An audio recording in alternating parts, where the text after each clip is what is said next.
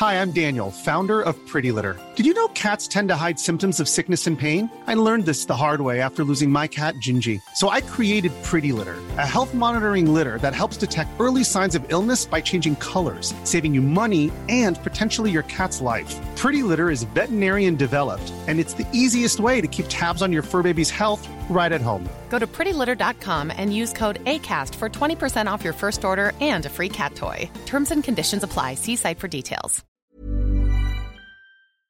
From Decrypt Media, this is the Decrypt Daily, and my name is Matthew Deemer, and this is the test after the PSA. So yesterday I told you we're moving a hosting service, and we have to do this whole redirect thing, and the company that we're moving to told us that it might take 48 to 72 hours. Well, it looks like everything's working, and it hasn't been 24 hours, and I want to test it. I don't want to put out a full episode and, do all the work for all of that and then say, oh, it's not even being published, or it's just being published at certain places. So I'm putting out this test to see if everybody gets it in their feed, and if they do, and I see that it's working properly, then I will be back tomorrow, same Matt time, same Matt place.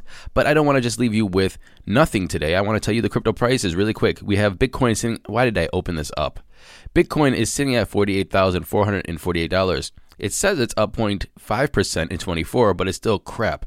Ethereum, $4,073, up about 0.7%.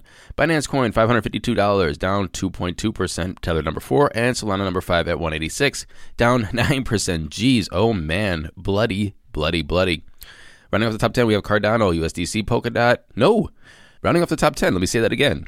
We have Cardano, USDC, XRP, Polkadot, and Terra Luna. Total market cap, we're at 2.25 trillion, a BTC dominance of 40.7 and an ETH dominance of 21.5. And I will see you tomorrow. Happy hodling, everyone, and let's hope this test works so I don't have to spend all my day figuring out what went wrong.